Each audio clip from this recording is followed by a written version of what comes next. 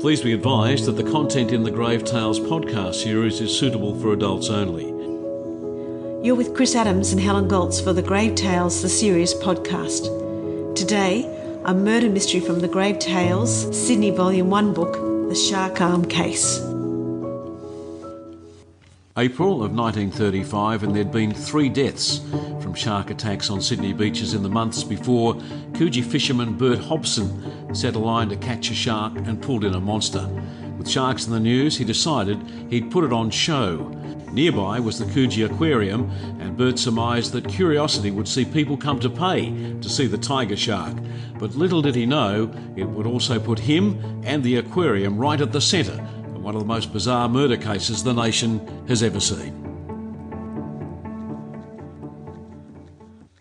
Chris, you couldn't make this stuff up, could you? Couldn't write this. Well, Bert put his prize catch on show, and as he figured, people did come to see it. And they paid money to come and see it, which was a bit unusual because this was right in the middle of the Depression of the 1930s. Not a lot of money around, and people were looking, I guess, for whatever entertainment they could find that was reasonably inexpensive. And this fitted the bill perfectly. So tell me first off, just stepping back, what was the Coogee Aquarium? The Coogee Aquarium and Baths, I think at one stage even had Pleasure Palace attached to that name as well. It was an establishment in Coogee, obviously, right on the beach, which was made up of baths for swimming and an aquarium for displaying fish and other beasties from the sea. Right, so he's put the shark on show, thinking that will draw a few people in. They'll come in and have a swim and then go and see a shark as well. Yeah, well, as we mentioned, sharks were in the news. There'd been 3 deaths of young men at Maroubra and North Narrabeen in the previous month or so. And so, yeah, it was on display. Everything was going nicely. It had been there for about a week. People were coming in to have a look. And then on the 25th of April, Anzac Day, about 4:30 in the afternoon, the shark seemed to be not as comfortable in its environment as it had been. Lots of activity in the water, splashing, and out of nowhere, the shark disgorged a human arm. Oh, good grief. So people are standing there looking at it through the glass, and next minute there's a human arm floating with them. Yeah. Terrible. So what happened next? Well, floating to the surface came bits of a rat and bits of a bird that were well decomposed, some bits of another shark, a smaller shark, and a human arm, which had a rope tied quite firmly to the wrist. So whose arm was it? Well, that was what the police would then have to find out. They came and picked it up after one of the employees of the aquarium held it by the side of the aquarium pool with a stick until the police came.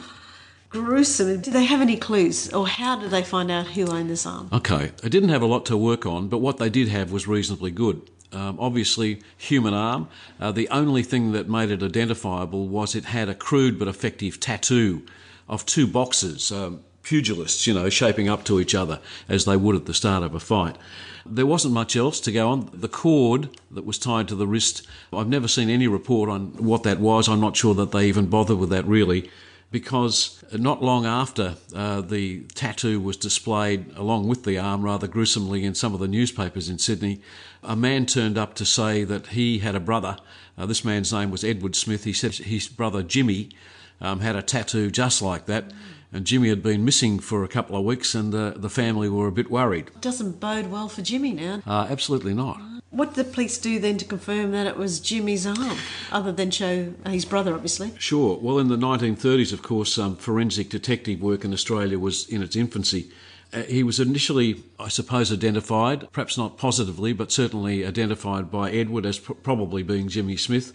When the police looked closely in the forensic, the doctor of the day, the government doctor was a Dr. Morgan, he looked at the arm. He was able to establish that it hadn't been bitten off by a shark, that in fact it had been cut off by a knife or something similarly sharp, and was a nice clean cut. So this ruled out a whole lot of things. I mean, it ruled out suicide, it ruled out a shark attack, ruled out accident, and as police suspected, they were probably dealing with a murder. It may also be a person walking around without an arm. Well, that's interesting you say that, because that came up later in the story. So we've got an arm, we've got a rope around it, and we've got somebody who thinks it might be his brother. What happened next? Well, it was down to police to try and definitely identify this as Jimmy Smith. As I mentioned earlier, forensic detective work was in its infancy, and yet Dr. Morgan, who handled this case, was able to preserve the arm and peel away the fingertips. Pretty gruesome stuff. He then had to try and get prints off this, and remember, this had been in the highly acidic gastric juices of a shark for something like 8 to 18 days. They weren't quite sure how long. So they managed to get the fingerprints off, and then Dr. Morgan used a process to toughen them so that they were eventually tough enough, firm enough to be able to be printed, which they were. So he's literally got fingerprints off a arm extract that's been in acidic stomach juice of a shark, which is amazing that it was in one piece anyway. For minimum 8 days, maximum probably amazing 18. Forensics. So then they were able to compare those prints with prints that were taken from Jimmy Smith some years earlier when he was involved in a horse racing. I'm not sure it was a scam, but it was certainly an incident. So we've got a grave, however, for the story of a man named Patrick Brady. Where does Patrick Brady come into the story? There were 2 other key players in this whole bizarre, twisted tale, and one of them was a fellow called Patrick Brady. As you point out, we start the story with his grave. He was a small-time crim around Sydney. He was a well-known forger, known to police for that. And he was involved with Jimmy Smith and another bloke called Reginald Holmes. Now, it's a kind of a complicated relationship. Reginald Holmes was quite a wealthy man. He was a boat builder around town in Sydney, but lots of people figured that a lot of his wealth came not so much from building boats, but maybe from picking stuff up that fell off bigger boats going past Sydney. Right, some shady deals maybe? Yeah. It was a reputation. I don't think he was ever charged for it or ever convicted of it, but it was just something that people in the know knew. As they say, a person of interest. It's a nice way of putting it. Jimmy Smith became involved with him when Jimmy tried a few things to make a living. He had a snooker saloon in Rozelle. He worked in a few others around Sydney, and he was known for that. He went into the building game for a while, but that didn't work. So then he became involved with Reginald Holmes. They had a bit of a falling out after an insurance scam they were trying to pull off failed. One of Reginald Holmes' boats burned to the waterline when Jimmy was on board, accidentally of course. They tried to claim insurance on it, and the insurance company saw pretty much straight through them, I think, and knocked them back. So there may have been some bad blood between Reginald Holmes and Jimmy Smith, which police later on in this story became interested in. Patrick Brady became involved with them when they started a little scam where, quite ordinarily, Holmes apparently would pass on the details of the bank accounts of people with whom he had had business. Brady would then forge a cheque for usually not large amounts of money on those accounts, and he and Smith would then cash them. So this was the nature of their relationship. So that arm being in the tank is starting to make a lot more sense now, isn't it? Yeah, it is, given that there may have been this bad blood between Brady, although as it was to be revealed later, the story, Jimmy Smith was also a police informant and had told police numbers of things that led to other high-profile crims around town being sent to jail. What happened then? Was there enough to send anyone to trial? Was there enough evidence gathered to put anyone in the guilty seat? Well, this thing developed interestingly then because Holmes started to get a bit worried about what was going on, and he went to see police at one stage, gave them a couple of statements. We don't know what was in those, but they were obviously going to be part of the police case when it went to trial, and that was certainly their intent at that point. So this is Holmes the boat builder. Holmes the boat builder. Right, gone to try and save his own bacon, so to speak. And the police may have given him some guarantees about whether he'd be charged or not. We don't know that. Right. That never came out.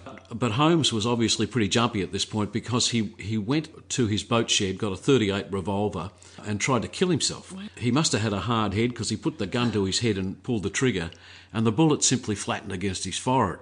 Having had a failed attempt at this, he then went and jumped in one of his boats and took off around Sydney Harbour for a number of hours while the police chased him to try and catch him, peak hour on, with the ferries and whatever. He was then put in hospital. Brady, at this point in time, we now know, because of the evidence of a taxi driver, had been to see Holmes and probably had Jimmy Smith's arm with him when he did. The story goes that Brady went to see Holmes, asked him for £500, which was a lot of money in those days. Probably told him if he didn't that he'd be telling the police exactly the nature of the relationship between Brady and Smith. It would seem from Boat Builder's reaction here that he wasn't necessarily a person who was used to moving in these crime circles. He's reacted with a great deal of fear, hasn't he, really? Could have been, yeah. It's a bit hard to know that. Certainly what he did next indicates that was the case. He didn't want his family involved in whatever might happen to him from this point on. There are a number of stories as to what happened next. One is that he put out a contract on himself, that he got some underworld figures, paid them £500 to kill him. He went home one night, said to his wife, I've got to meet some people. He had £500 with him. He went out in his car and his body was found in that car at Dawes Point in the vicinity of the Sydney Harbour Bridge area the next morning. So it's almost a clean way to die. He'd take pressure off himself having to do the act, and he's just sitting there waiting for the hit, basically. That's one way it could have happened. The other way, of course, is that someone could have just murdered him and taken the £500. We don't know, but certainly the first one is that he contracted someone to kill him. It's certainly the story that was the strongest at the time. But for him to do that, he's obviously trying to save his reputation. He's trying to make it look like it was some sort of hit on him. If he'd suicided, he might have thought he looked guilty. This way it may have created a smokescreen that somebody had knocked him off as well as Jimmy. Yeah, could well have been. It makes me wonder about what was in the statements he made to police, if he felt that was the way he had to go. So did Patrick Brady now look more guilty? Was he the only suspect remaining? Well, yeah, he was, and I suspect that what happened from here on was a little bit out of desperation. The police had lost their key witness. I suspect that Holmes was their key witness against Brady, and Holmes was now gone. There were two stages that followed this. The first was the inquest, and again, despite having lost one of their key witnesses, the inquest went ahead. So Patrick Brady was being shaped up for trial for the murder of Jimmy Smith. Yeah, well, this would be an inquiry into the death of Jimmy Smith and what should follow from it, if anything. The man who represented Patrick Brady was a very smart lawyer by the name of Clive Evatt. The Evatt name, well known around Australia as politicians. He was a politician. His brother, Doc Evatt, as he was known, was at one stage the President of the United Nations. Powerful family. A powerful family around town. Clive Evatt got up in the coroner's inquiry and said, look, if you want to have a coronial inquiry, then you have to have a body or a substantial part of one. Right. The point you were mentioning earlier. And there isn't one. All there is an arm. And the coroner said, well, look, I've taken this into account, but I want to see what comes out in the evidence that's put before me as to whether an arm is enough to hold a coronial inquiry. Because basically Clive's saying that Jimmy Smith could still be alive, he could just be walking around without an arm, so we really can't try Patrick Brady for murder. Yeah, exactly. But the trial did go ahead, despite all that had gone before, and it didn't last long. There was a little bit of evidence given, a lot of argument about whether the jury should be allowed to hear the evidence, and eventually Mr. Justice Jordan directed that Brady should be acquitted.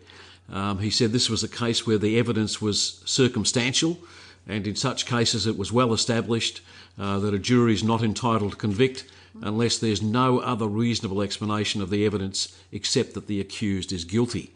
Clearly, in this case, that wasn't the case. Brady was acquitted, but as soon as he got outside the precincts of the court, he was arrested again over a forgery charge in Tasmania. It pays to have a good lawyer, doesn't it? At the end of the day, though, really, what were the chances of this ever coming to light? You've got, a shark, an arm, an aquarium. How unlucky were these guys? Well, consider the possibilities. The evidence in the coroner's court said that there were other things in the shark's stomach. We know what they were. A well-decomposed rat and a bird and pieces of a smaller shark. So the chances of this whole thing happening rested on, firstly, somewhere in Sydney waterways, probably around Maroubra, a smallish shark came across Jimmy Smith's arm and ate it. Entirely unrelated to that, Bert Hobson and his son laid a trap for a shark 1.5 miles off Coogee Beach, and the next day discovered that a smallish shark had taken the bait. As they wound the smaller shark in, a larger shark attacked it. Fantastic. And in doing so, tangled itself up in their line and couldn't get away. Which must have been a bit of a shock for the two Hobson men too. They must have been thinking, oh my God, look what we've got. Well, and it happens. As you're winding in a fish, a bigger fish will attack it. The shark got wrapped up in their line, tangled up in their line. So they decided to take it and put it on display. So the chances of all these things happening at this point are quite remarkable. Then, of course, a week later, the big shark disgorged the arm and bits of the small shark, which enabled the tattoo to be recognised and fingerprints retrieved.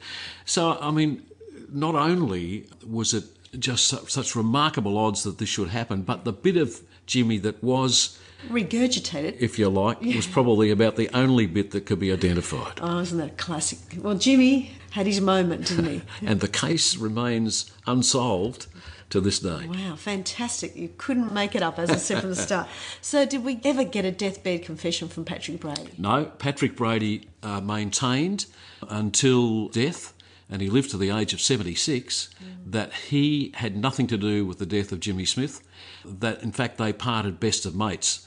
And there have been lots of stories since then about the connections between Jimmy and the police, in that it was revealed that he was a police informer, and those people that suffered as a result of him giving police evidence. So there may have been a long line of people wanting to feed Jimmy to the sharks. Patrick Brady might have been telling the truth. Yeah, well, and when they parted, Jimmy still had two arms. So presumably. Where do we find Patrick's grave, though? Patrick is in the Macquarie Park Cemetery. It's not a hard grave to find. It's a well laid out cemetery. And you'll find Patrick in the Catholic Monumental section, DD7, grave 0067. And there's a full map in the book for anybody who might need it. You've been listening to Grave Tales, the series podcast. Look out for further episodes and connect with us at gravetales.com.au on Facebook and on Instagram. And look out for our tours. Music by Kai Engel and Stefan Kartenberg. Copyright 2018. Atlas Productions and Grave Tales.